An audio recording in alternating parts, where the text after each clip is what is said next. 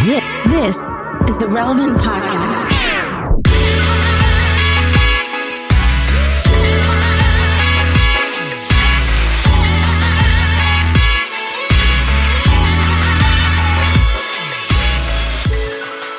It's the week of June 19th, 2020, and it's the Relevant Podcast. Here in Orlando, I'm your host, Cameron Strang, and joining me from Loverland, Virginia, it's Jesse Carey. Hello, hello. From Austin, Texas, author and podcaster Jamie Ivey. Hey, guys. And from Nashville, Tennessee, it's producer and artist Derek Miner. What up, though? We have a great show in store for you today. Coming up later, we have a movie star, Bryce Dallas Howard. You know her. She was in Jurassic World, The Help. Her dad happens to be Ron Howard. And, Arrested Development. Andy Griffith fans would know Ron Howard. She's coming on later to tell us about her new project that's a documentary about dads. This is Father's Day weekend, so she's coming on to tell us about that. Also joining us later, one of our favorite bands, Colony House, joins us to debut their new single and talk about the responsibility artists have in the middle of social upheaval, which is what we're in the middle of right now. So, lots coming up. How are you guys doing? Before we get the show going, I just want to check in. Like, we've had an unusual month in many ways. Just wanted to check in. We got all the unrest. We've got the ongoing conversations in that respect. We've got still some version of quarantine. You know, the places like where I live in Florida and where Jamie lives that were early adopters of loosening the restrictions are now having a new epidemic happen. And so it's like, how are y'all doing? I'm putting in shelves in my garage. I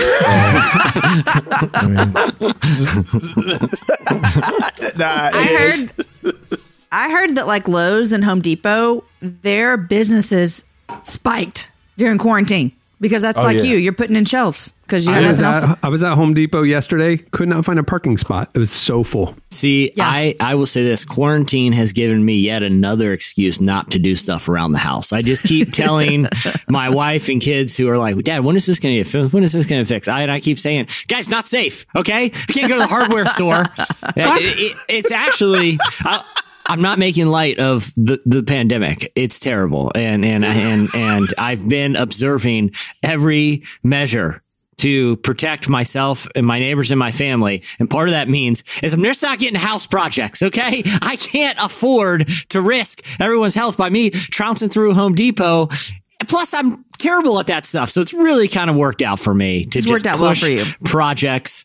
Give me another reason, just push them to the side. Oh, we'll get to that. We'll get to that. You know, I can't go in those stores. I can't do it. I saw a friend stop by this morning and looked like they were going to work, you know? Yeah. And after they left, I texted him and said, like, are you still working remote? Yeah. Why are you dressed up? Like, I haven't worn pants in 5 months. Like really? Oh yeah. No, I'm gym shorts every day, all day, every day.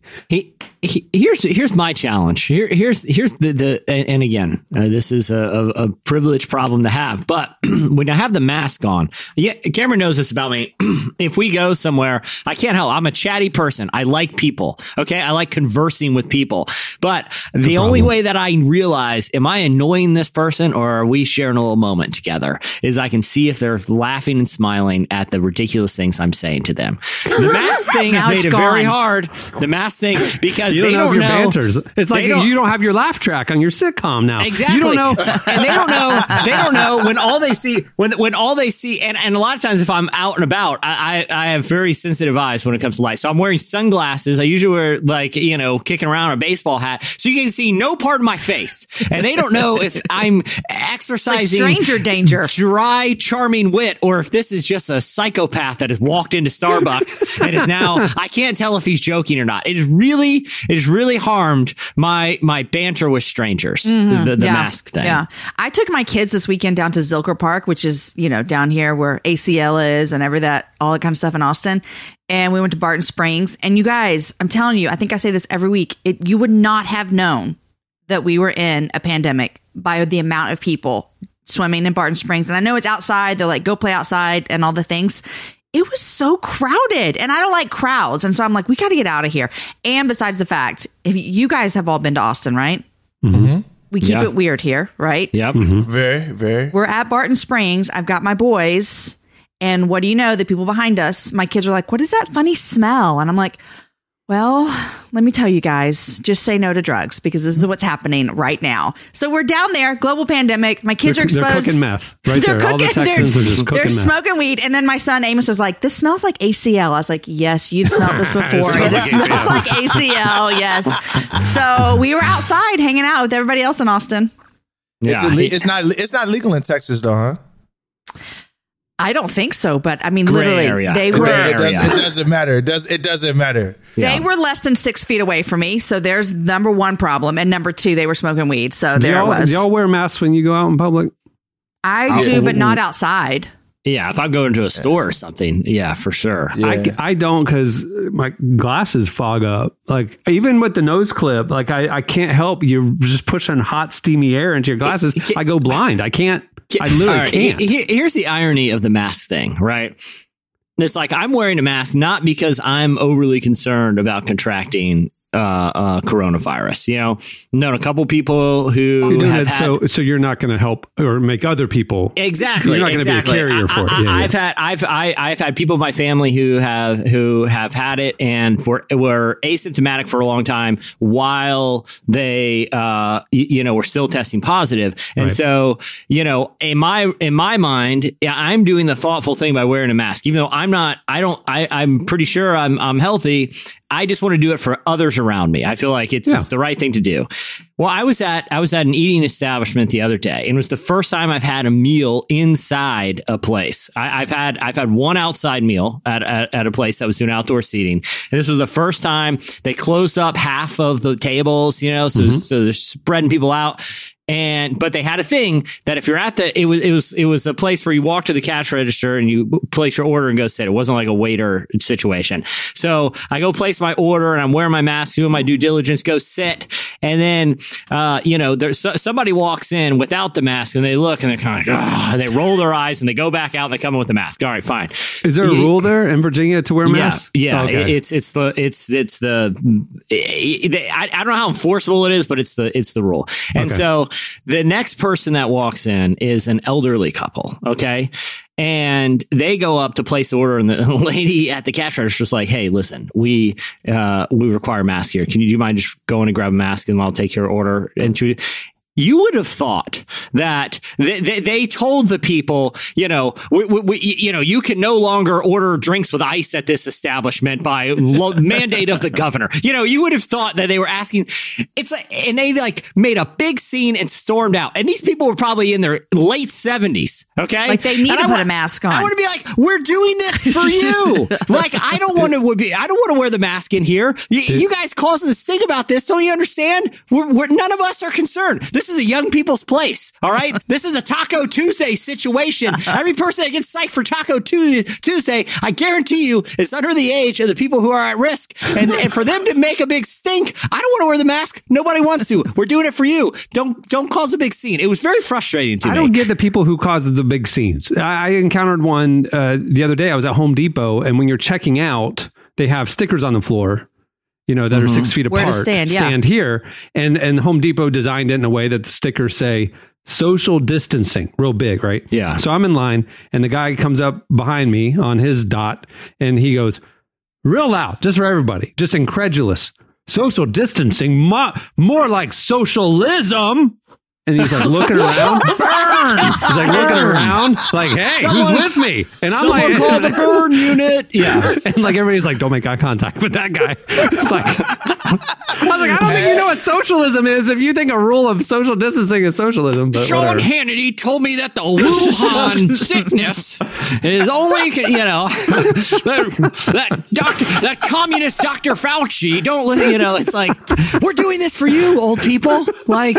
All right, well, moving the show along. As we do every week, we want to bring in Relevant senior editor Tyler Huckabee, who has his finger on the pulse of what's happening. For the last month, we haven't been bringing our normal hot list stuff, and we thought this week should be no different. So just bring us a little bit of the news that we're covering at Relevant Every Day. Please welcome Tyler Huckabee. Hey, everybody. Hey, Tyler. Hey, Tyler. So what is going on in the relevant world? Well, there's really, there are a few stories, but we're going to spend most of our time on kind of the big story of the week that I'm sure people are already, for the most part, kind of aware of, but there is a lot to it. And we wanted to provide cringiest context. story ever to come out of... I'm uncomfortable even referencing. I mean, I do feel like, we should address it. But I watched this clip several times, and the whole time, I'm not someone who gets uncomfortable in awkward situations. Yeah, this was you beyond awkward. You this love was Scott's just, tots. I do, you know. This was a Scott's Tots moment. The background is last weekend, Louis Giglio, pastor of Passion City Church, sat down with Lecrae and the Chick-fil-A CEO, Dan Cathy. Now stop there real fast. I don't know and cannot find and have asked why. I understand Lecrae. I do understand why Louis was there. Dan Cathy's involvement is a question mark for me. This sounds like a joke. It's not a joke. He was there. He was on stage. It's like, okay, we're going to have a multicultural discussion about race. Let's make sure we have the oldest white guy we can find to join us. It makes no sense. I don't pretend to understand it, but What? these are the people He involved. made chicken actually Christian. I don't see why he wouldn't be there. He made Christian. Yep. He converted so many chickens to Christianity. So he actually somehow he got fried chicken saved. I don't even know how theologically that's possible, but he did it. So the idea was that this would be an extended conversation, a panel discussion about race in America. There's been a lot of these summits that have popped up across America over the past few weeks, obviously, as churches are seeking more intentional roles in this movement, which is, broadly speaking, a good thing. But the conversation did take an awkward turn when Giglio suggested that maybe white privilege should be renamed white blessing. The reason for this seems to be that this is language that would make a little more sense for a faith audience. It was whatever he was trying to say was not what was communicated, clearly speaking, and words matter, and we understand that. There's a reason this is referred to as white privilege. The white blessing started trending on Twitter nationally for the wrong reasons, and a lot of people spoke up on it. I've done a little roundup of a lot of people's thoughts about it, some tweets and Instagrams and Facebook posts. You can read those over at relevantmagazine.com. It was a really, really big, busy, hot topic of discussion that did spur a lot of good conversation, but very passionate conversation. This did lead to an apology video from Louis that he posted on Tuesday. I do want to play a clip of that apology that he had to say. I just wanted to come directly to you today and sincerely apologize for the use of the phrase on Sunday, white blessing. And I extend that apology today to every single person who is listening to me right now. But most importantly, I extend that apology to my black brothers and sisters. I, like so many, am so burdened about what is happening in our nation right now. And I'm heartbroken about where we are as a nation. And one of the things that I'm most heartbroken about is trying to help myself continue to learn and to help my white brothers and sisters understand that white privilege is real. And in trying to get that sentiment across on Sunday, I used the phrase white blessing, for which I'm deeply sorry. Horrible choice of words. Does not reflect my heart at all. I don't, to be clear, believe there's any blessing in slavery. Was this pre-recorded or was it live? What the three of them it was did? The church service. It was okay. Fundamentally, this is an issue I have with the format, right? So it's like, okay, this isn't Passion only. This is every predominantly white church in America right now. Almost, it seems. It's like, hey, the white pastor is going to have a conversation about race this Sunday. So I'm going to bring up a black leader, and it'll be the white leader and the black leader talking about things. My thing is why do we have to have the white leader there? Just give the platform to Lecrae, or let Lecrae lead a panel discussion. Don't have two old white men interviewing Lecrae, and let Lecrae lead and just say what needs to be said. Why are we guiding the conversation? That was my issue fundamentally with it. Or have a diverse teaching staff where there is hopefully a black pastor or minister that the congregation is already regularly hearing from, that is equipped to bring, a perspective from a voice that the congregation knows and trusts, instead of doing like these, hey, let's have, sit down at a fake, coffee table and, talk, you know what I mean? Like I think that's the church I go to, the lead pastor is African-American, but there's 4 on the teaching team. It's 2 black and 2 white. And so when they did the race discussion, everything's virtual right now, but when they did the race discussion thing, the panel was like the teaching team that we already know and their wives. I mean, it was like, here's the leadership of this church talking about things together. That made sense to me. But to bring in like an outside guest to like educate us, it's like, why are we having to guide the conversations? That's my thing, is like, I just wish that Lecrae could have just had the platform. This never would have happened, but it's like what I see. It's like when you first start working out and you're like, okay, I haven't worked out in a long time. What are you saying? I'm about to get back into it. So, no, me too. Why are you looking at me when you said that though? So look, you start working out and you're like, whoa, I'm really out of shape. And just the more you work out, the more you realize how much you're out of shape. That's kind of where I feel the white church is at right now. It's like, they're like, oh, okay, we got a problem. And then they're like trying to lift this dumbbell. And that's what the Lou Giglio thing was. It's like, oh no, we're really jacked up. Because you're right. Ideally, he shouldn't have to go, draft Lecrae to come in to help. It should be this, like what your church is it's already a level of diversity where you could bring people you already know that can have the conversations and know the room and all that. And I agree with you in the same way. I'm like, yo, why in the world is the panel about race 2 white guys and a black dude? Right. Like it should be the opposite. It should be 2 black guys and a white guy. Like that's the mistake. And I think that you see the fundamental issues here. And I think another big issue is I think what's going to be hard for a lot of people like the Lou Giglios and these guys that have these massive followings is realizing that you're not the expert here. Like you're not the expert. You don't know what you're talking about. You need to sit down and listen. That's going to be really hard to relinquish when you've had that much power to where you say things and it starts movements and all. It's going to be really hard for you to sit back and say, you know what? I'm going to listen to the 30-something-year-old rapper about race and just sit down and let him speak and let him correct, how I feel like that. That's going to be really hard moving forward if the work is going to be done. But I believe if that happens, then you'll see some fruit. But I don't know if it's like people want a level of comfort or like, okay, so I see, I like on Wednesday, Relevant. I've been running Relevant's Instagram for the last couple months, and we posted on Instagram. We posted an article that Tyler had put together for the site of 25 black leaders in the justice space. Like these are Christian leaders that have been talking about and fighting for racial equality. These are people you need to be following and listening to, right? And it's not an exhaustive list. It's 25.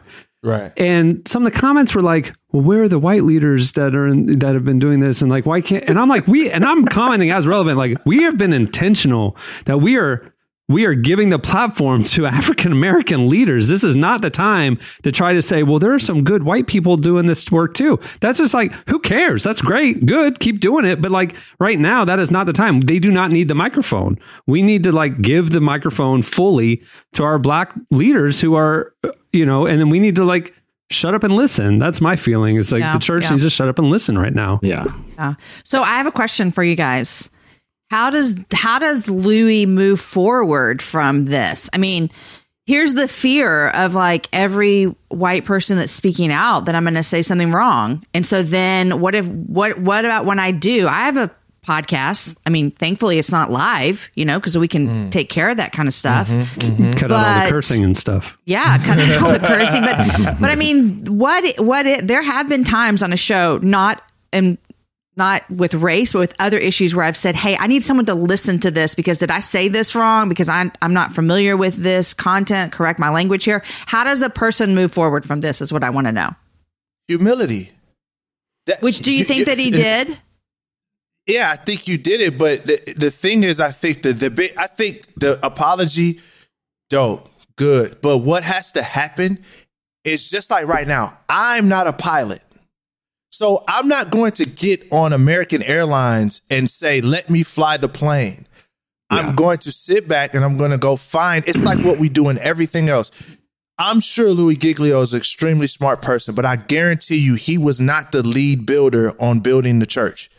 He went, got experts that were great at building things and said, let me sit back and let me listen to you and let me let you take the lead on this. And that's the big issue that's going to be the big issue for white people across the world is they're going to have to realize in this space, if we're talking justice and equity, we have to sit back and say, how do we haven't done this well for 400 years.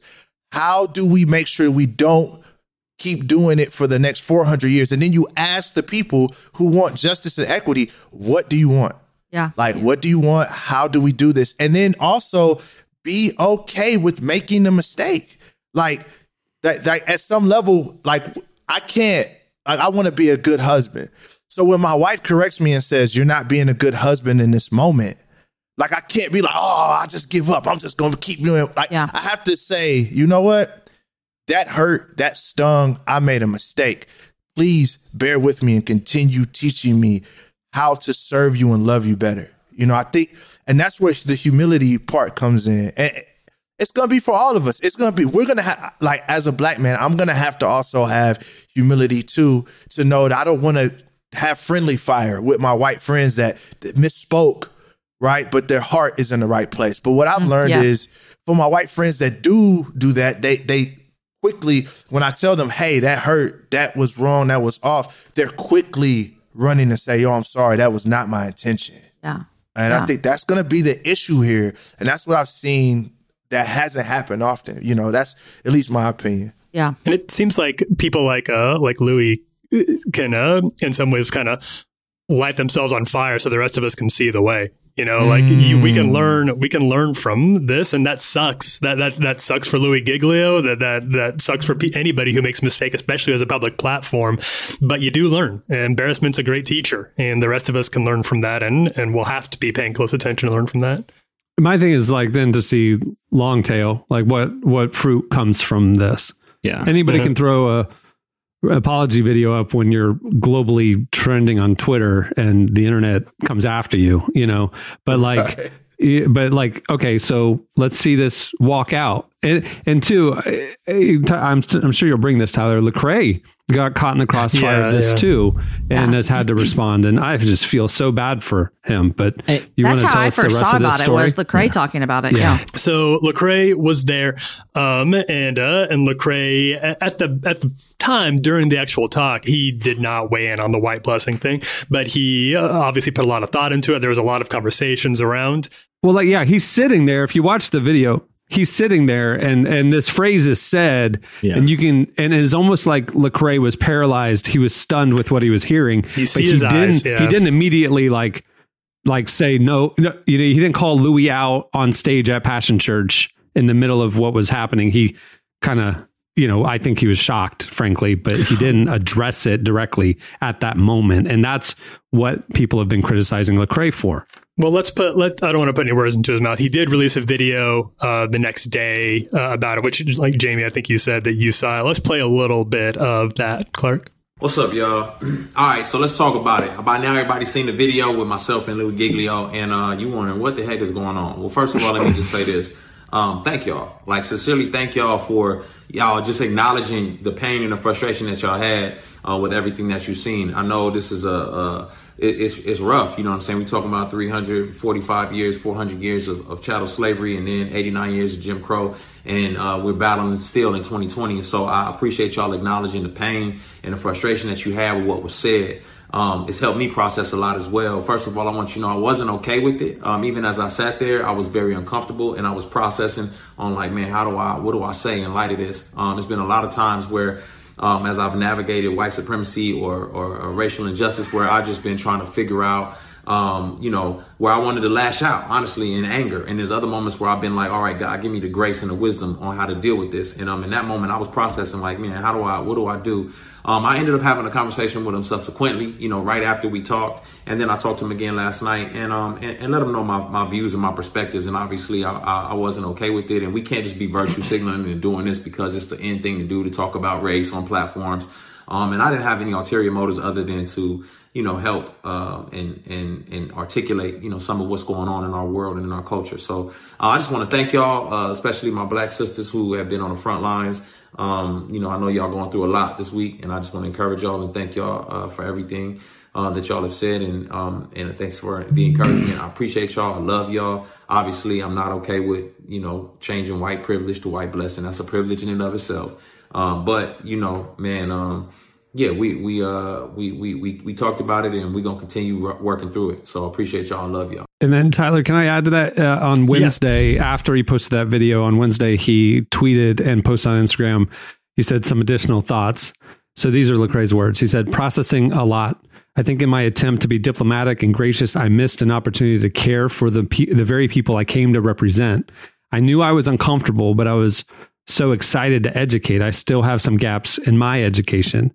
I'm grateful for Austin Channing Brown for making a lot of things clear for me. Definitely was hurt, but I also realized we're all hurt. I'm grateful for people praying for me and encouraging me. I have a lot of racial trauma. After spending the last few years battling racism within the evangelical church, I was in a dark place. In that interview, I feared going back there. I'm healing, but not healed. I'm definitely protecting myself from a breakdown. I want to be clear. I'm sorry for anyone who was let down and hurt. This was good for me in many ways. It burns, but it burns in a helpful way. Lamentations 3 has comforted me. I'm grateful for the love, even the tough love. Do you guys think too that this will speak to an issue that I think, on kind of a broader scope that has kind of taken foothold in modern evangelical culture, which is because someone is a pastor, and I don't want to paint with too broad of a brush, but I think what we saw was emblematic of this. But because someone is a pastor, it makes them have this sense that they're suddenly qualified to talk about everything. Like, you'll see a pastor write a book, who's not a marriage counselor, write a book about, marriage. And look, it doesn't disqualify you. Like there are lots of pastoral resources that are great about things, whether it's finances or marriage or a social issue like race but look, just because someone maybe went to seminary doesn't necessarily make them the most qualified person to take an hour out of somebody's week to teach them about financial principles or race relations or, complicated relational things that the congregants might be dealing in marriage. Why not have someone who is qualified, who has a training in a certain area? Why not surrender the platform, not just when there's a national, kind of outcry because of something like we're experiencing now? Why not make it just a regular part of the Christian experience, where if I want practical application of theology to everyday life, a pastor is definitely equipped for that. But a pastor isn't necessarily equipped to talk or qualified to talk about every issue. And I feel like that is a big issue I've observed over and over again, that because someone has a big church, they suddenly think they are allowed to be the expert on everything. To make your point, what's interesting is I've seen a little bit of that happen, but it's usually, I've been, I'm in charismatic church. That's where I grew up. That's what I go to now. But that uncomfortable week where the pastor has to teach about tithing. It's like, he didn't want to seem like self-serving that he's teaching about tithing. So I've been to churches where they'll bring in like Robert Morris, because he's got a gift for like that message of tithing and giving. And so like they have surrendered the pulpit to an expert when it's something like tithing, but they don't do it with other things. And that's interesting. That's a really good point, man. I think I would want to know if Louis and Lecrae are friends. Or was he just invited because they reached out to him and they thought he would be a good voice? They do know each other because just recently they both were them two and Tim Tebow went and visited Ravi Zacharias right before he passed away. So they posted that publicly. He's done Passion 30 times. That's right. Okay. So I think what I'm feeling, even as someone who has a space where I want to have conversations about this, like on my podcast, The Happy Hour, is I'm not available someone wherever you get your podcasts. Thank you. I'm not someone who would call myself an expert on this at all. But a couple of years ago, I looked up and I was like, man, I host a show and the only people I interview are like 40-year-old white women. Something has to change. And so that shift happened on the show about 4 years ago. And when that shift happened and I started inviting other people on, I started learning more. Like I started to be like, oh, I'm listening to you. Like I'm bringing you on and you're teaching me and you're teaching my listeners. And I think that's kind of what you were talking about earlier with Derek. Derek, you were saying is like we giving that platform away. And it does even make me wonder even more why Chick-fil-A was there. Now I'm even more confused when I think about it, you know. How lucky does he feel to dodge this whole thing, brother? It could have been him. It could. Yes. He was doing like the Peter Griffin. He was doing like the Peter Griffin, like slowly sliding under the chair until he's just literally as like a worm rolling off the stage. When you look up and Dan Cathy is on the stage, slowly rolling towards the stairs. What you don't realize is that there was a unity lunch after service that Chick-fil-A was hosting. That's why. Yeah. Chick-fil-A has too many problems right now. They do not need that one. That's it. That's why I'm wondering why he said yes to that. Well, it was obviously it was on a Sunday morning, so Dan Cathy's got nothing to do. Yeah, he was off. He was like, I'm just gonna pop in. I was gonna pop in. Yeah, but my whole point was saying these conversations happen best when you are willing to say, "Hey, this is my friend, and they're an expert in this, and I'm bringing them to my audience," which is what Louis was doing. I'm bringing you in, and so I didn't see the whole thing. I don't know who ran the show, Louis, Chick-fil-A, or Lecrae. So I don't really understand that. But the point I'm trying to say is inviting someone into your space, because I can understand Louis wanted to educate his maybe majority white church on issues that are current right now. And I respect that and love that. But there is this kind of humility that you have to take of saying, I'm going to let you speak into this because I'm here to learn. I'm a listener here. And I didn't see the whole thing, so I have no idea if it looked like that or not. It was a dialogue. It wasn't. Okay. It was definitely back and forth. It was not, 90-10. It was 50-50. Yeah. I guess, part of it too is like to the point of like, I feel like a lot of churches are slow to kind of realize that like, to the point of like a platform isn't a qualification necessarily. It's like you've seen this happen. Like, I don't know, this is probably a little nerdy, but like the last NBA draft, they had Maria Taylor, who she's been on this podcast, is a former college athlete, is a professional sports analyst, do the interviews with the players after they're drafted. And it was probably the best, one of the best, most watchable drafts ever, because in years past, they have someone who's just a TV personality. Hey, go down to the floor and talk to this basketball player, even though you're not qualified to talk about basketball, and the product suffers. And I think the church can like learn a lot from an example like that. Why don't we actually have someone who has experience and knows this world? Why don't we give them the platform for the benefit of everyone, not just for obviously, I think it's good, to your point, Jamie, not just for the sake of having, a collection of diverse voices, which is important, but also we learn a lot. We learn a lot from people that are knowledgeable about certain things when they actually have the opportunity to speak, And here, and I think this is another issue I find right now. And I'm a rapper, so this is not a slight at all. Because Lecrae, look, here's one thing I can say about Lecrae. I know Lecrae personally. I've known him. Lecrae discipled me, showed me how to read my Bible. And the thing about it, I know, like, a lot of criticism against him, like, what people want, black people aren't angry right now. And that was egregious what Louis Giglio said. And we wanted him to rise up and correct them in the moment. But, sometimes when people say something so foolish, you just get froze. Yeah. And I think that's what happened. Yeah. I know for a fact it's not Lecrae was scared. I mean, he's literally lost show after show and thousands of dollars because of his pushback to white evangelicalism. But here's the thing that I think that we can grow from it, and I want people to hear on this podcast. You don't have to, every time there's an issue in the black community, go get a freaking rapper, basketball player, football player. Like, we have people that have dedicated their lives to this. like literally dedicated their lives to this. Like, why don't we go get Dr. Eric Mason? That's good. Yeah. Why don't we go get Charlie Dates. a Kimony? Charlie Dates. Why don't we go get these people that you know, they don't have the celebrity, because that kind of makes me feel a way. It's like, okay, did we bring Lecrae on because he's the most qualified? He's qualified. That's my brother. Or because he's going to get the most listeners. Or because he's going to get the most listeners. Where's Pastor Eric Mason?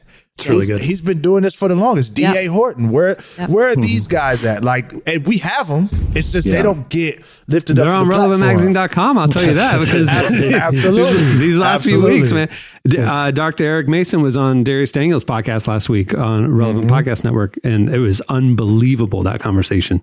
I'm with you, man. That's my thing too. Is like, and I use this word carefully, but when I see some of the response from the white church, and like Jesse pointed out, hey, at least, I mean, let's acknowledge that it's positive that they're trying, right? But some of it feels misguided and tokenism. It's like, is this the only week that you're gonna have a black man on your stage, and you didn't even give it to him fully? You just kind of had him he was 1/3 of the stage, exactly, and it won't happen again ever. Like, that's my thing, is like, this isn't enough. And like you said, why Lecrae? Why not Lecrae or let Lecrae choose 5 or 6 or 7 leading voices that, sure, Lecrae's up there to bring in the big crowd, and then he's going to say, and you need to listen to these people who have shaped my worldview and theology. You know what I mean? But he didn't have the opportunity to do that. And that's what bothers me. You got my man out here by himself over with the Chick-fil-A man, and the camera's light on him, and he's by himself, and somebody said something ridiculously foolish, and it's on him to try to play defense and offense at the same time, because the issue that he's dealing with too is, you know, say he responded with rage. He responded, then he looks. Now he looked like the angry black man. That is that. You know, we don't want him to speak anymore because he's going to go overboard. It's like, so you have to be almost perfect. Yeah. And that doesn't, you can't have perfection. Like, we have to have a think tank of multiple different people. Let's bring the arts, but let's bring education and let's bring the religion together and say, hey, why can't we get Dr. Claude Anderson, get different people together and say, let's figure this out. You know, that's why whenever I'm thinking through a complicated social, political, global, economic issue. Or things that really get to the core of historical and contemporary cultural issues. I call the guy that started Five Guys Burgers and Fries and just chop it up, see what he thinks. What's your take, man? What's your take? People want to know. Here's a chair on a stage. The man started Five. Have you guys had a Five Guys? Have you had a Five Guys? Oh, it's delicious. What do you think about what's going on in America? I feel so bad for Lecrae. I do. I just feel bad for Lecrae. I'm flabbergasted by what happened. I feel bad for Lecrae, and I'm confused by why the Chick-fil-A guy was sitting on the stage. Dan Cathy erasure. He's probably just like, glad he didn't ask me what I call white privilege. Oh no! Oh man! Okay. I have a theory that like they were gonna have him like on for another like sermon. I don't know, about like, you know, being an entrepreneurial spirit or whatever. You know, like they're gonna do a special series, and they sent out the invite and they said they had the date wrong. And when he showed up, everyone's there so nice. They're like, just grab another chair, just put him up there. Just, I don't know, we'll figure it out. Just put him up there. You know? Yeah, they plan these things out a year in advance, and so you're right. This was Entrepreneurship Sunday, and now, but we got to pivot. Well, we don't want to disinvite him. So you know, Lecrae's in the green room, and he looks over, he's like, is that the Chick-fil-A guy? Is he supposed to be here? He's going to come out on stage? I mean, if I want to know how to make an amazing chicken sandwich, I'm definitely going to go to Dan Cathy. But I do not want him speaking on the nuance of race in the church. That's the last thing I want to hear from Dan Cathy. And you don't want him building your house. That's the other thing I learned. That's the other thing. We don't want him frying our chicken. That's it. Yeah. Listen. I mean, my wife need to go through some counseling, some marriage counseling. I need a qualified voice. What's the guy who started Chick-fil-A doing? Maybe, you know what I mean? It's that same mindset though of like, oh, here's a one size fits all person, you know? Okay. Well, can I say one more thing, Tyler? I'm sorry. This is what I'm hopeful, because I know this is hard and difficult and everyone's going to be scared. I hope in a year, I don't know what life's going to look like in a year, year. But I hope that just is still important to church to talk about in a year. Like that this is not something where like we're going to check off our box. We brought in the black pastor from across the railroad tracks and then we let him come to our church and speak. And then we're not going to do anything. So my hope is that this will still be happening in September and in December and next March. Like it's not just done now with white churches. I mentioned Darius Daniels earlier, and I was texting with him a few days ago, and I forget how it came up. Oh no, he was asking me. He's like, "Hey, do you know so and so?"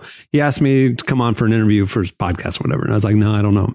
I said, "Are you getting a lot of interview requests?" Because we just launched this podcast with him 5 weeks ago, and I was just curious. And Darius is crazy. On Sunday, this past week, he spoke the virtual service. He did the sermon for VU Church, Hillsong, and Transformation Church all at the same time. Wow. It was Darius Daniels. I've never seen that before. It's crazy. Amazing. That's amazing. So I was just asking him, like, are you getting more interview requests? He goes, honestly, this is before Sunday. He said, I'm just getting asked a lot to do interviews about race. And I was like, really? I was like, that's not even been your primary message. I mean, his new book is Relational Intelligence, and he's got a doctorate in Princeton Seminary, and he's an amazing Bible teacher.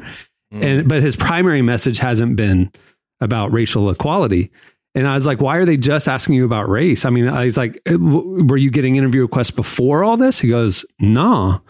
And then we got talking about it, and it was like that. And I told him that pissed me off. By the end of our conversation, he's like, "Man, I'm just really discouraged right now," because I was talking about the white church has been doing this. It's like they have not reached out to these black leaders at all to include them on their platforms, and then now all of a sudden, we want to talk to you, but we want to only talk to you about race. Like, talk to Darius Daniels in 9 months about another sermon series or another thing that he's expert in. Like, why are you just pigeonholing him right now? That thing that bothered me. And please don't equate the Hillsong transformation. That has nothing to do with what I'm talking about. But to me, these voices have so much more to offer the body of Christ.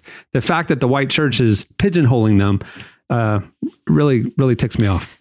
I heard it's hard because that's so relative right now. I mean, like it's hard because this is what people are wanting to hear. And again, it's difficult because you're like, yes, we're thankful that you're saying something. Yes, we're thankful that you're engaged in the conversations. Yes, keep doing it. And so that's my point of saying, are you still going to be engaging in a year? So if you engage now and it's your first time, I'm happy for you. Like, welcome to the game. I'm glad you showed up. We've been waiting on you.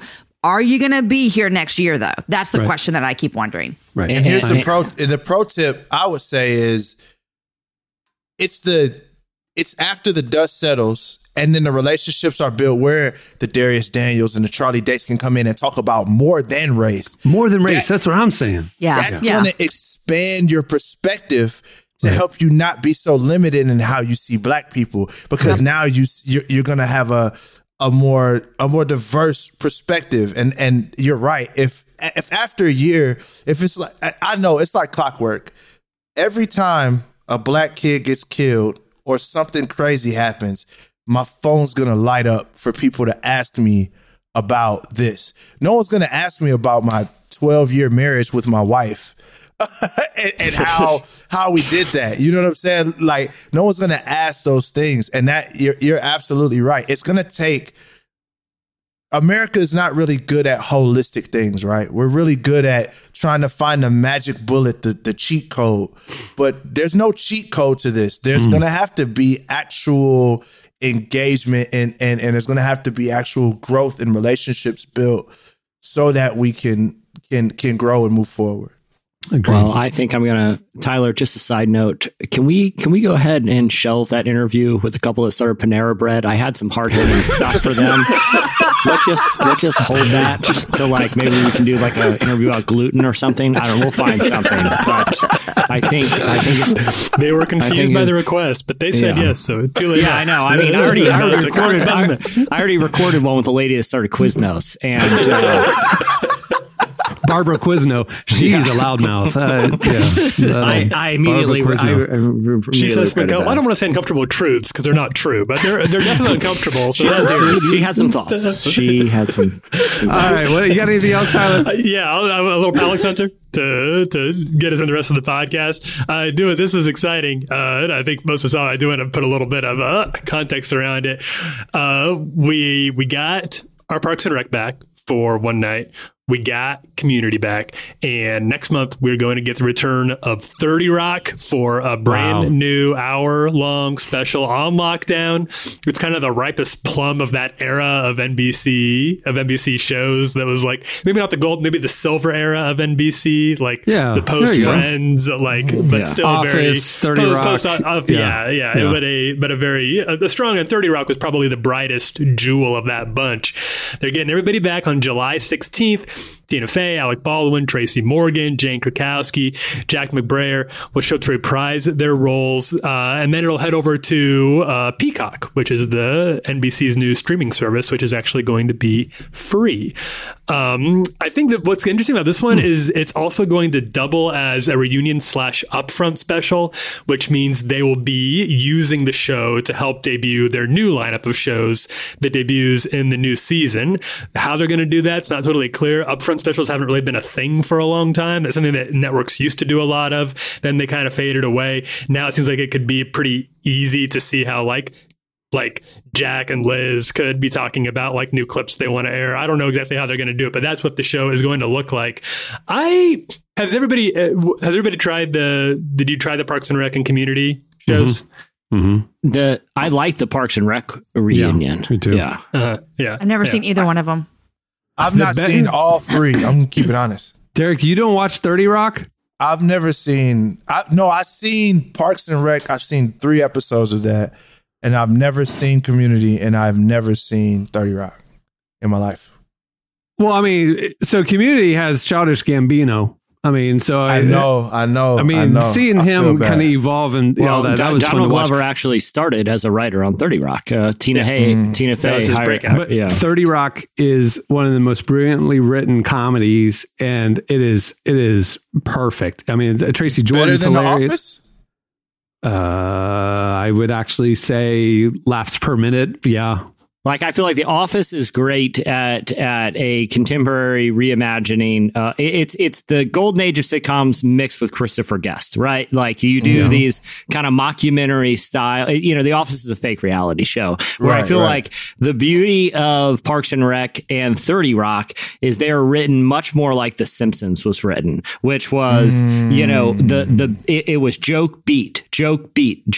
Like, it was almost layers and callbacks and The Simpsons really invented that type of comedy writing where it wasn't set them up, then knock them down, and relational tension, resolve the tension, set up, knock down. It's line joke. All 3 of those shows, I feel like 30 Rock, Parks and Rec, and The Simpsons really have that joke density is really kind of what sets them apart. And 30 Rock is like one of those where I find myself, when I watch it, I enjoy it. I have a smile on my face for the entire episode, but I don't laugh out loud, because if I made noise to laugh, I would miss something. Like, I would miss, it's that fast and good, and every beat of it is perfect. It is a great, incredibly written comedy, and great acting, great comedic actors. I mean, Tracy Morgan's in it, and Tina Fey's in it, and Alec Baldwin's character of Jack Donaghy is one of the best in television history. It's so funny. This is a side note, but have you guys noticed the parallels between Tina Fey's character and Amy Poehler's character, but also the Ron Swanson and Jack Donaghy are very, very similar in their worldviews. Interesting. They're both like these kind of hyper masculine, uber, parodies of like uber conservative ideals. It is funny, even the parallels between those 2 shows. I never thought about that. Just a class gap. Yeah, exactly. Interesting. One works at in a low, like if Ron Swanson worked at a major television network, he would basically be Jack Donaghy. All right, so once it goes to Peacock after this special, and you said Peacock's gonna be free, that's cool. That's true. Derek, you can start you your can do the whole thing. 30 Rock quest. I'm on it. We got to have a debrief. I'll watch the show and then we'll debrief. All right, I'm in. Hey, I'll start it over with you. I'll watch it with you. New Relevant Podcast Network show, the recap, 30 Rock decap. Yeah. And then when we're done with that, go over to that show team. Then went and did the Unbreakable Kimmy Schmidt on Netflix. Oh, that's right. So and a dramatist is what's his name? Titus Andromedon is one of the best characters ever invented in comedy. So. Anyway, all right. Well, that's a great update. We're covering stuff all day, every day over at relevantmagazine.com. You can follow us on all the socials to keep up. And then also, Tyler's the host of our daily podcast, Relevant Daily, where you get everything you need to know in about 10 minutes. Go check it out wherever you get your podcasts. Thanks for joining us, Tyler. Thanks, everybody. All right, stay tuned. Up next, Bryce Dallas Howard joins us. Trade my 4x4 for a GC3, ain't no more freeless feet. I gave him chance again. I even told him please. I find it crazy the police will shoot you and know that you dead, but still tell you to freeze. Look, I seen what I seen. I guess that mean hold him down if he say he can't breathe. It's too many mothers just grieving. They killing us for no reason. Been going on for too long to get even. Throw us in cages like dogs and hyenas. I went to court and they sent me to prison. My mama was crushed when they said I can't leave. First I was drunk, then I sobered up quick when I heard all that time that they gave to Talib. He got a life sentence plus. We just some products of our environment. How the f they gon' blame us? You can't fight fire with fire, I know, but at least we can turn up the flames some. Every color person ain't dumb, and all whites not racist. I be judging by the mind and heart, I ain't really in the faces. Though the way that we living is not getting better, you gotta know how to survive. Crazy. You're listening to Lil Baby. The song is The Bigger Picture. He just released that and is probably one of the most timely and important hip-hop songs to come out, well, in a long time. Well, today's show is brought to you by BetterHelp. It's something preventing you from achieving your goals or keeping you from experiencing peace and happiness. With the heaviness of all that's happening in our world, it's difficult to find joy and purpose sometimes. And that's why there's BetterHelp. BetterHelp will assess your needs and match you with your own licensed professional therapist. You connect in a safe and private online environment, which is not only great for the quarantine season we're in, but it's convenient even as things get back to normal. You can start communicating in under 24 hours and you'll get timely and thoughtful responses. Plus, you can schedule weekly video or phone sessions and you can send a message to your counselor anytime. To top it all off, it's more affordable than traditional offline counseling and financial aid is available. So if you want to start living a happier life today, try BetterHelp. And right now, as a Relevant Podcast listener, you'll get 10% off your first month by visiting betterhelp.com/relevant. Join over 800,000 people taking charge of their mental health. Again, that's BetterHelp, HELP.com/relevant. Well, you may know Bryce Dallas Howard from her starring roles in movies like Jurassic World and The Help. But most recently, she teamed up with her somewhat famous father, Ron Howard, to create a documentary coming out on Father's Day that follows famous fathers like Will Smith, Jimmy Fallon, Neil Patrick Harris, and others. Our very own Tyler Huckabee recently spoke to her about the project. Here is part of our conversation with Bryce Dallas Howard.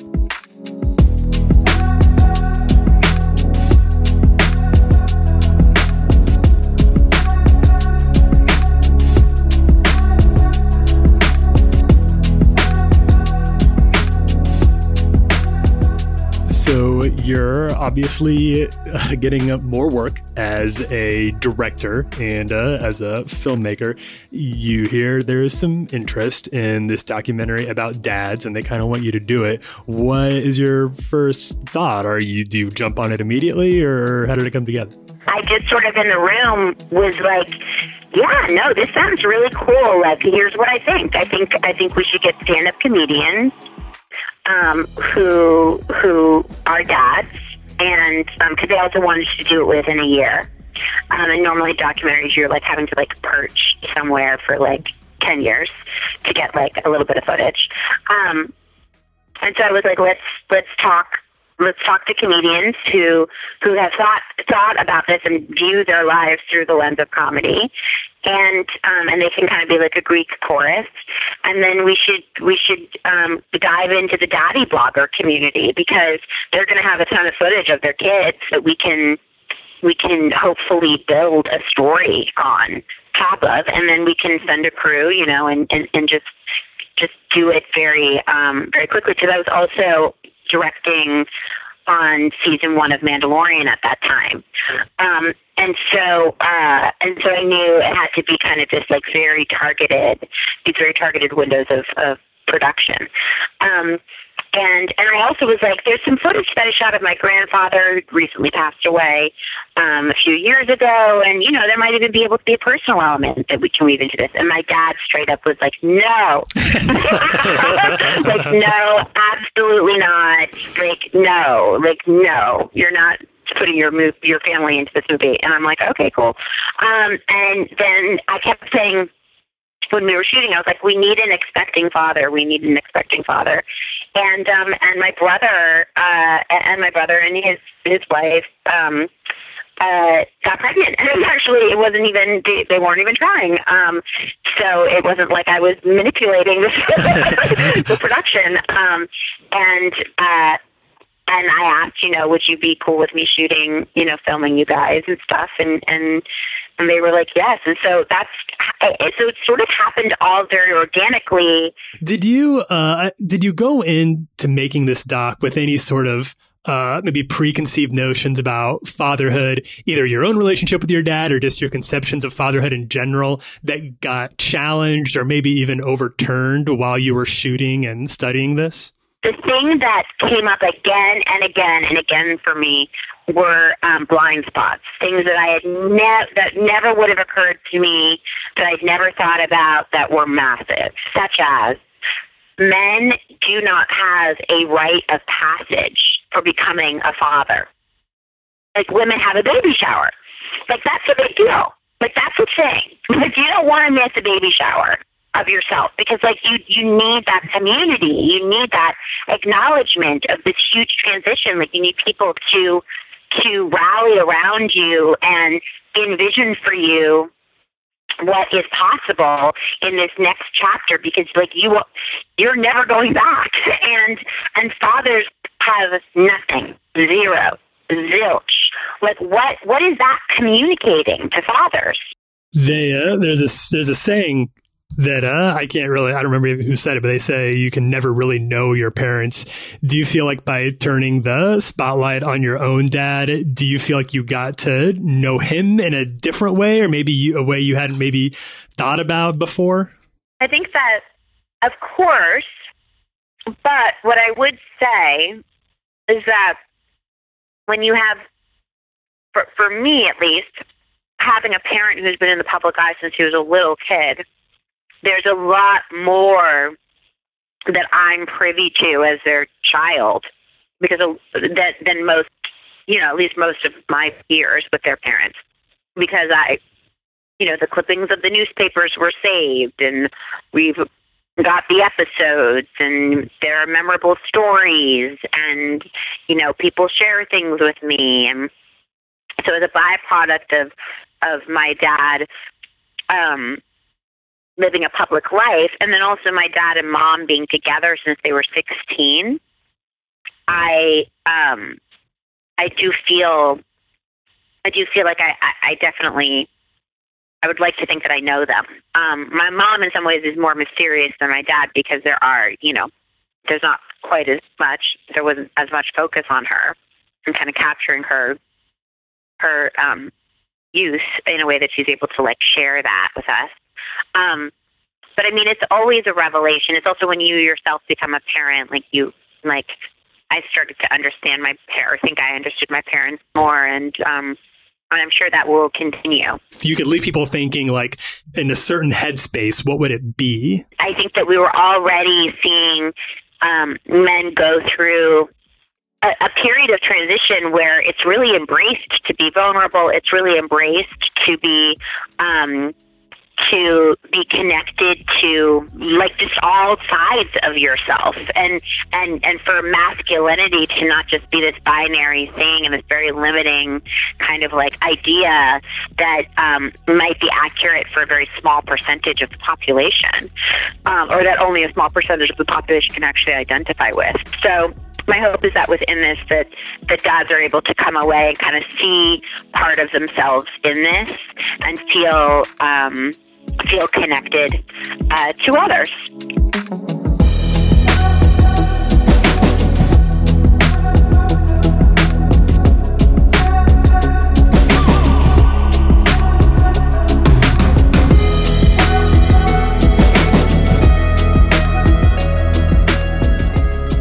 was Bryce Dallas Howard. Make sure to check out her documentary, Dads. It premieres on Sunday, Father's Day, on Apple TV+. Stay tuned. Up next, Slices.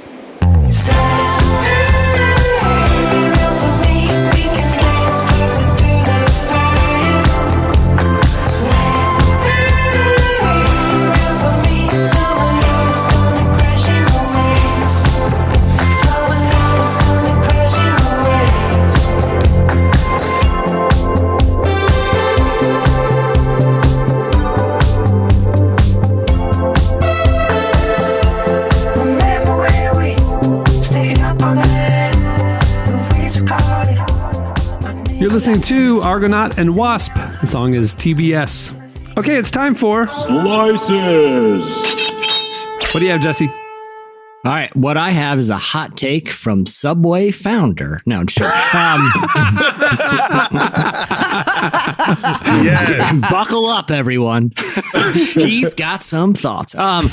No, so by now we've probably all seen the videos that have been going around over the years from Boston Dynamics. They're like a technology company that is largely funded by the Defense Department to make these crazy robots that, the intentions of these robots have never been fully clear to me. They make some that look, that have arms and legs that can like walk on a treadmill and you can push it over and it gets back up. It's just a lot of creepy robots. What do you mean they're not clear? It's to replace human lives being on the front lines. They're going to send in a robotic army at some point that can traverse terrain like a human. Yeah, but it just seems like we got a long way to go. That thing can barely jump on somewhere. It's like they released this viral video of the thing jumping on a 6-inch high box. Oh, what are they going to do next? Have you seen footage of people trying to invent airplanes back in the turn of the century? You got to start somewhere. They started with gliders. Okay, so here's my point.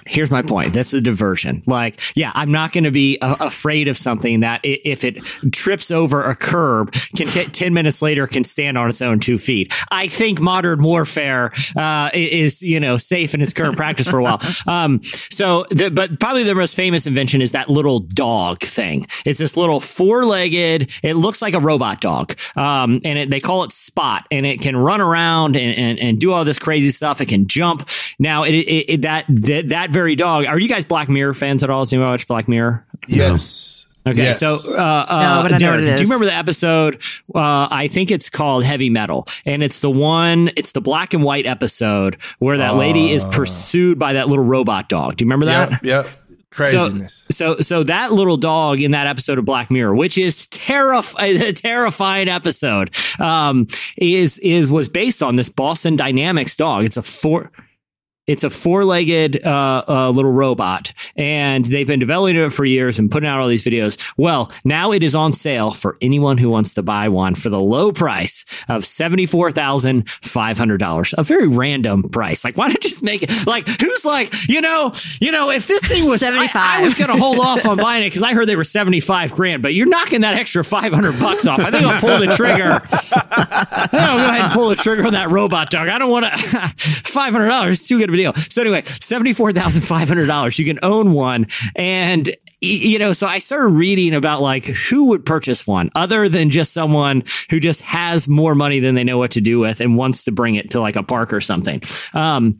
The cool thing about these, you can operate them from anywhere in the world. So like Cameron, let's say you had one of these dogs in your house. Okay. Mm-hmm. You could be on the other side of the world and you could control it with your computer with zero latency. Like it's totally connected to, you can control it from anywhere. You can program it to like different the Jesse things. robot that we had in the office last year. Exactly. I could fire him up anyway and just stroll around at an uncomfortably slow speed. We still have it. I have it. Even though we're working remotely, I have it here at the house. It is a robot that goes around with wheels, and it has an iPad for the face, and the iPad is Jesse, a live video of Jesse's face, and Jesse from Virginia can control the robot, and he'll roll around the office and like come up to people's desks and just talk to them. Now, and then he would like roll away. I will say this: it was better in theory than in practice. No, I haven't. I got it because I thought it was hilarious. It's better in theory than in practice because I would be like, all right, I got a meeting at 4. That means I need to fire up the robot and start making my way across the office at a sharp 3:45, or else I'm not going to make it in time. I would just shout. Is anyone there? Can someone just pick me up? Pick me up and bring me to the meeting room. Otherwise, I got to traverse the whole maze, But anyway, so this dog, $500. And they're saying that initially it could be used for like security purposes. Like if you had like a big warehouse, which is like what happened in Black Mirror, you could have it hiding in a warehouse. And if you just want to take a look around at night, or you could program it because it has a camera on its face to go walk around and do stuff. They've actually also started using these in Boston for, they've equipped it with like thermometers to do like kind of taking people's temperature safely, for like coronavirus purposes. So, instead of having a medical worker there in a mask or whatever, they had this little dog walk up to you, take your temperature and send the data back. They're also saying like, let's say there is some sort of like environmental disaster where it would be difficult to send people in. You could control these dogs and they can run and jump around and check everything out. Here's the thing. That's all great. I'm starting to GoFundMe and I want one of these bad boys. Okay. And if you donate to my GoFundMe, I'll let you control it for like 50. I'll give you a whole day. Okay. I'll create the tiers and you can rent it for a day. All right. I'm going to have a robot dog rental business, and I don't have the cash right now on me, but I feel like if I do the GoFundMe, other people are going to get in the ground floor of this. Who wouldn't want to have their own robot dog for a day? I've been finally waiting for this technology of the consumer market, and it's happened. I'm in. The thing about these walking military, the goal of, this like walking military being, we've seen this in Star Wars with the AT-AT things, the big things that walk. And every time they appear, including in The Mandalorian, the way that they defeat it is by tripping it. Yeah, those dumb things. Like, I'm not a Star. I think Star Wars is super lame. Put a big rope up, and then it'll walk over it and flip over. Exactly. It's just like, how are we going to defeat this army of robot super soldiers? Well, according to the videos I saw, if you got a curb about 8 inches off the ground, your battlefield is safe because they're all just going to be tripping over it. Just put a big old fishing line right across the field, and then they all just I was at a hotel once and ordered some like toothpaste or something, and a robot brought it to me. No way. Yeah. You live in large. Well, I was just at a hotel, but they had this little robot thing, and it came down the hall. Knocked it literally, like somehow you knew it was there. Opened the door, and it had a tray. I'm serious, guys. Did you tip it? No. There you go. I'm in. See, I used to love going in Sharper Image at the mall. One, when we had malls, and two, when Sharper Image was a thing. But then it started being like 90% massage chairs. And I'm like, someone else has to bring me the cool remote control devices. Now that this is basically, a lazy boy store with $10,000 massage chairs. Yeah. All right. What do you have, Jamie? Okay, I've got something that just came out recently. You guys like pancakes and syrup? Dude, of course. Yeah, I have. Two eyes, a mouth, and a heart, don't I, Jamie? Side note: when my kids were really, really young, I didn't want to give them syrup because I was like, if they don't know, they don't need it. Like, if your kid doesn't know about syrup, they don't know about syrup. Breakfast? No, pancakes and some butter on it. I'm like, they don't need all this sugar. And then I was out to eat with a friend and her kids, and she offered them syrup, and I was like, they don't know about syrup. And so, they love the syrup. But anyhow, Aunt Jemima, the brand, just recently, praise the Lord, is going to update their pancake mix and syrup. And they said, finally, what we've all kind of known, that it's based on a racial stereotype. And they're going to get a new name and a new image. They announced this just recently. It's 130 years old, this brand, and it features a Black woman named Aunt Jemima. And they're going to change it. Thank goodness. People have been talking about this for a while. In fact, I found an article from Dr. Richardson from 2015 who said the images of Black womanhood on store shelves that go back to antebellum era and plantations. This is what our kids are seeing. I don't know if you guys are on TikTok. I'm not, but I did see this viral TikTok by Kirby about how to make a non-racist breakfast. And she talks about Aunt Jemima and the brand. And so they're going to change it. I have a question for you, Derek. What up? Because you're black here. When I go into the store, I've thought Theater this before. of the mind. She's letting the listeners know. I'm letting the listeners know it's a radio show. When I've gone in the store, I've seen this brand for. I mean, we've all bought this pancake mix and this syrup mix, and I've had the thought. This seems odd that this is still on the shelf. As a black man, when you see it, you think that every single time you see it. Am I right? I'm gonna keep it gangster. It didn't really cross my mind. Does it bother you? So I'll put it this way. Like, it wasn't until I started getting older and seeing the history of black stereotypes that I was like, wait a minute. Okay. You know what I mean? Like minstrel shows. It was more like that. Like that's what it was based off of. Yeah, it was more like that. But off the rip, I was just like, Dad, why they got this black woman in here looking like this on, like I never thought like, oh, okay, this was a stereotype. And then you start looking at, how it evolved over time and all that. And then that's when I started getting frustrated. So not really frustrated. It's just, I think for me, it's just been like, it is what it is. They're everywhere. I mean, it's like, I'm not going to be too mad at Aunt Jemima when in Nashville on I-65, you got Nathan Bedford Forrest on a horse.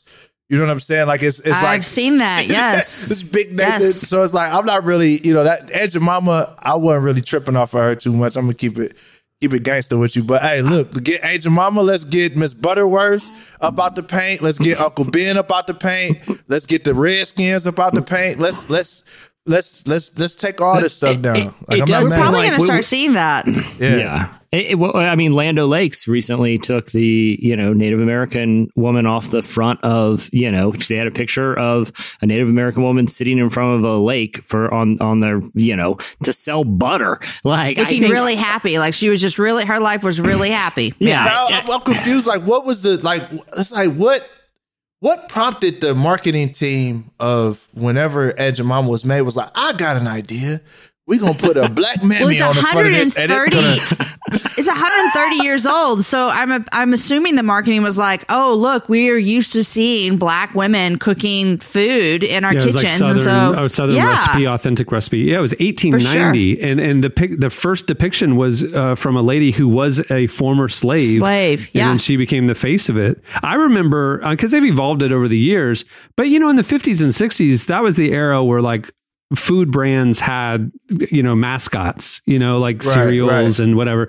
And that was a big thing. That's just not the thing anymore, but like these legacy brands just kind of continued and they would try to update them. I remember when I was a kid, Aunt Jemima was based on more of the original character that had the kerchief and looked very Southern and country.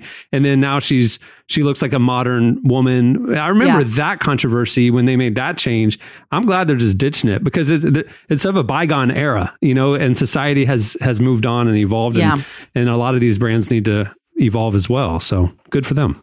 Man, that's happening. Yeah. Good for them. Thank you. Yeah. Thank you. Yeah. Just let's get all of it out the paint. I'm with you. That's right. All right, Derek, what do you have?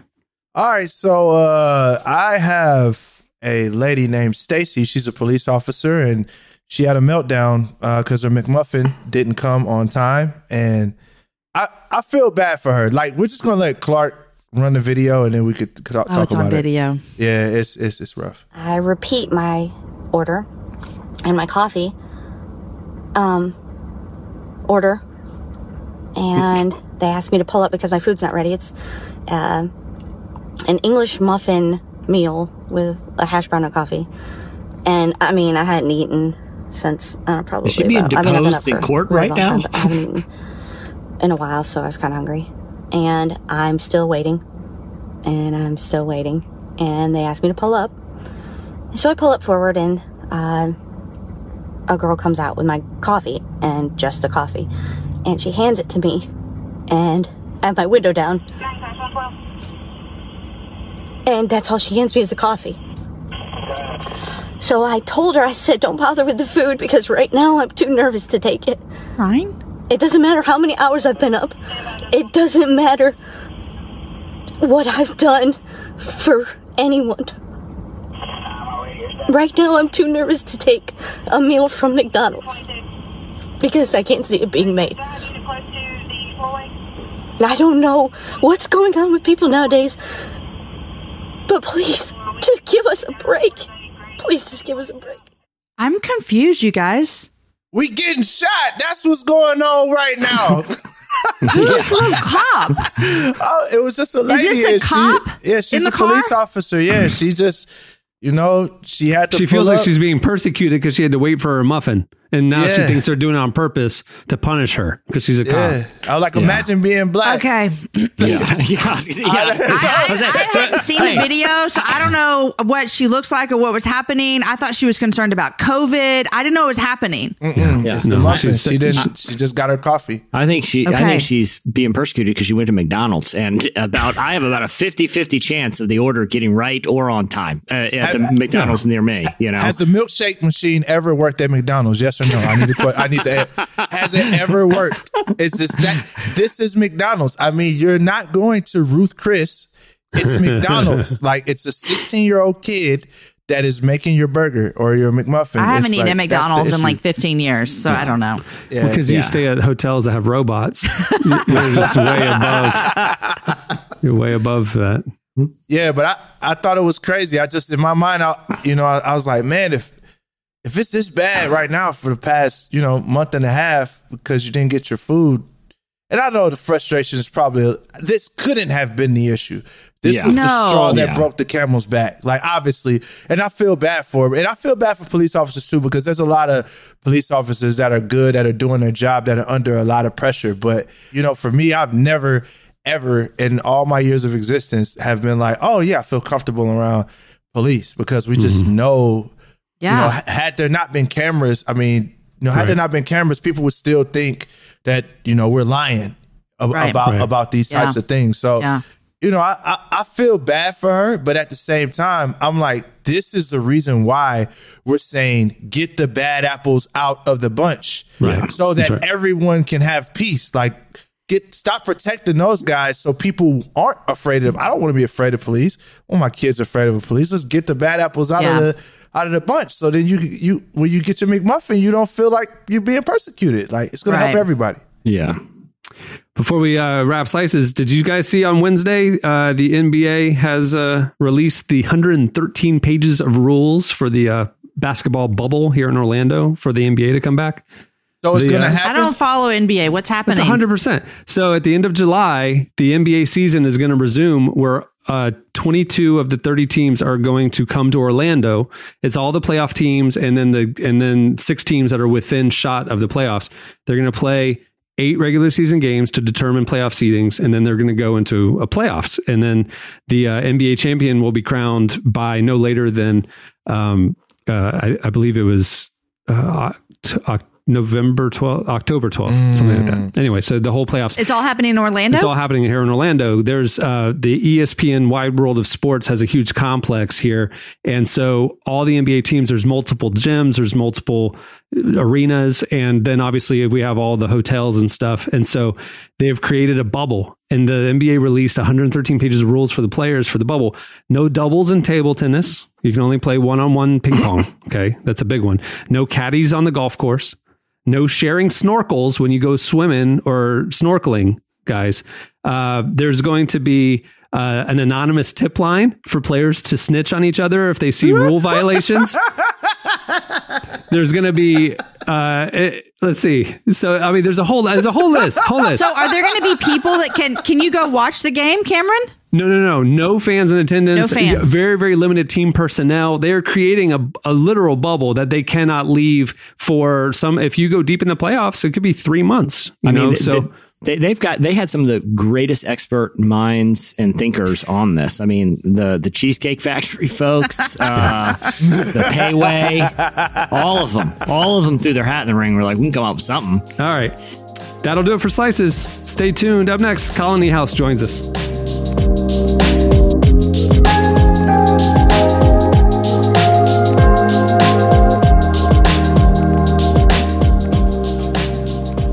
The coronavirus pandemic has people asking tough questions. Does anyone know what's going on? What are Christians supposed to do about the crisis? Where do we even start? If you're wrestling with questions like these, there's a new book just for you. It's called God and the Pandemic by N.T. Wright. In God and the Pandemic, you get an informed Christian reflection on the coronavirus and its aftermath.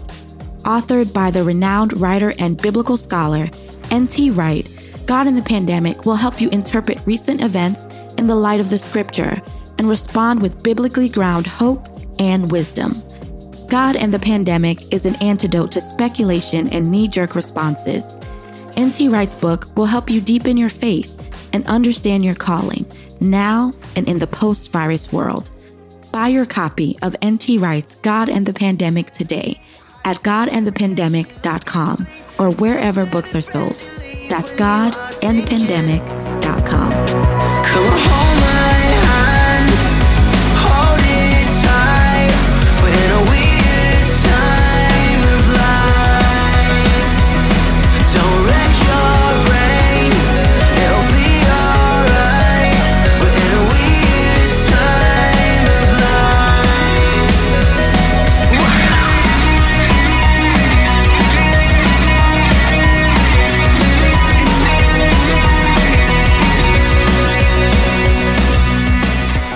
You're listening to Youngblood. The song is Weird.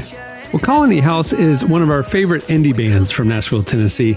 They just released a brand new single, so we wanted to have them come on and tell us about it.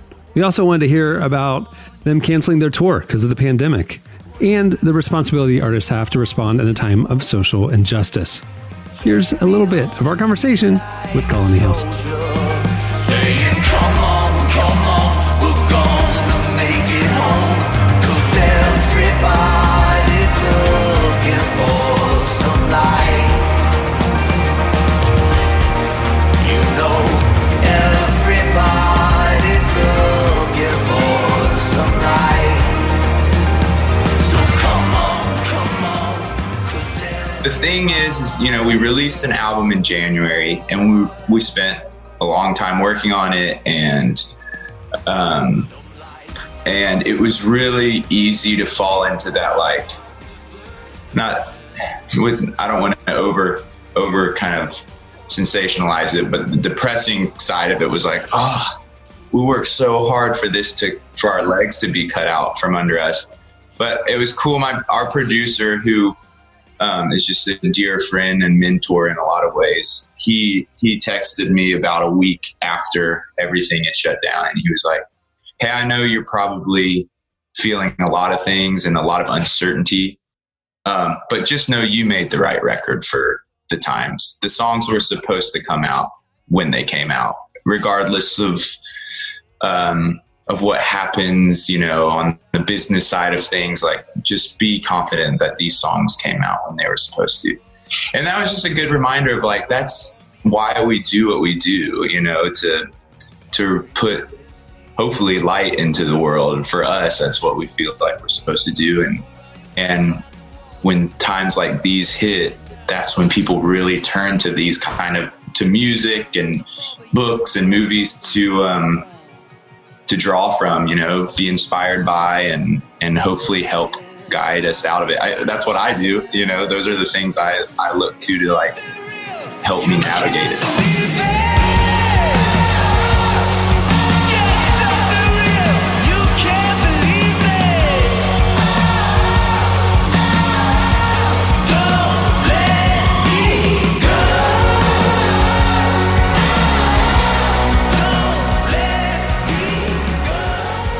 What we started really locking onto with this album, and even these few shows that we were able to play this year, is who we are and what we're supposed to communicate, and just dialing in the DNA of the band. And I think that does go outside of live shows, and it becomes like, we've always said we want to be a conversational band. We want it to be a two-way street.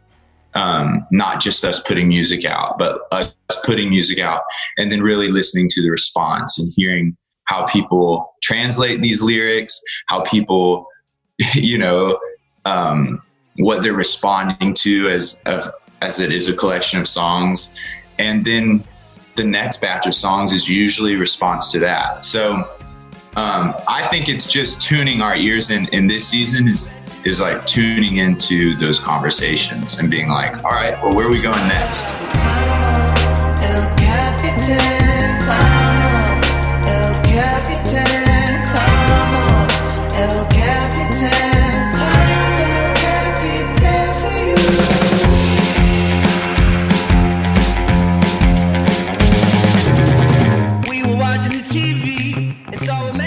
a song that comes out tomorrow, we thought was written about the world shutting down and a pandemic happening, and how it's interesting that, you know, the observation there was like, who would have thought that I could walk by a stranger and been like, how you doing? And they know exactly what I'm referring to, you know?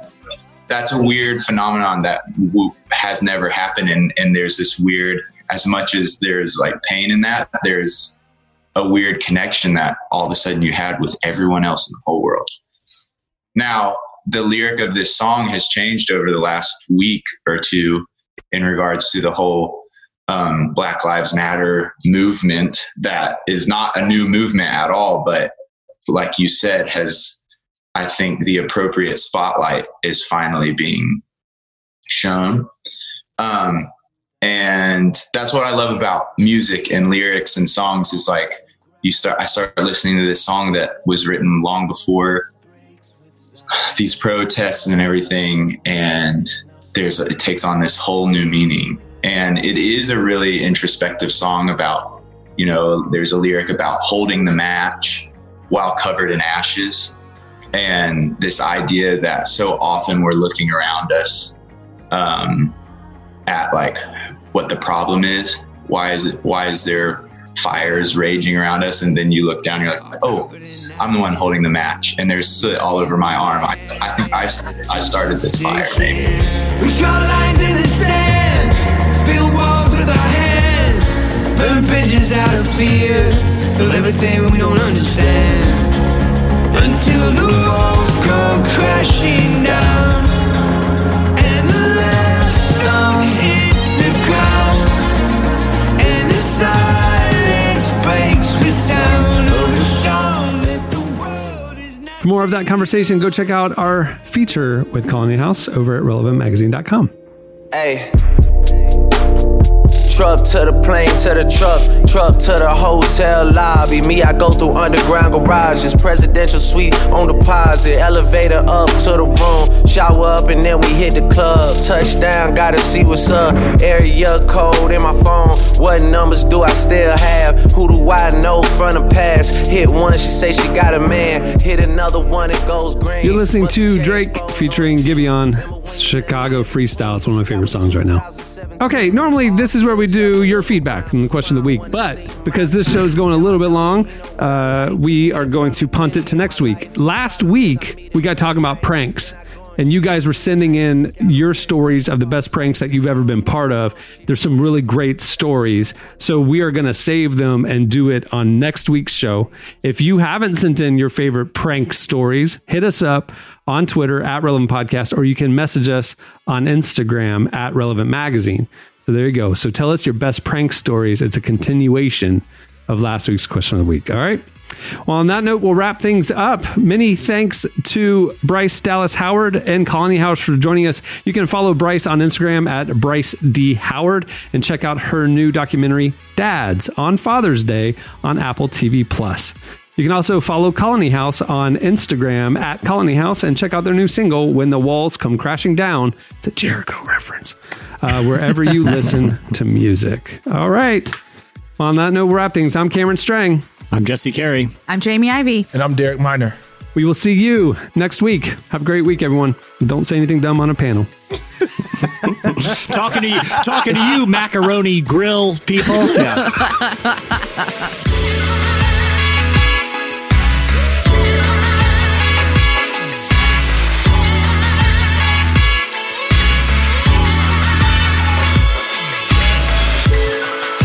Thanks for listening to the Relevant Podcast.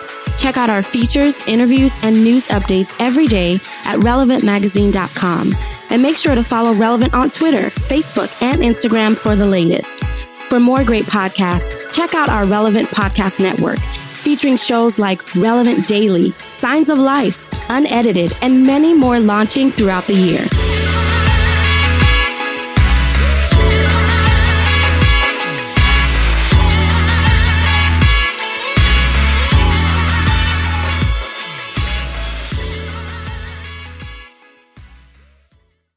He got fried chicken saved. Relevant Podcast Network.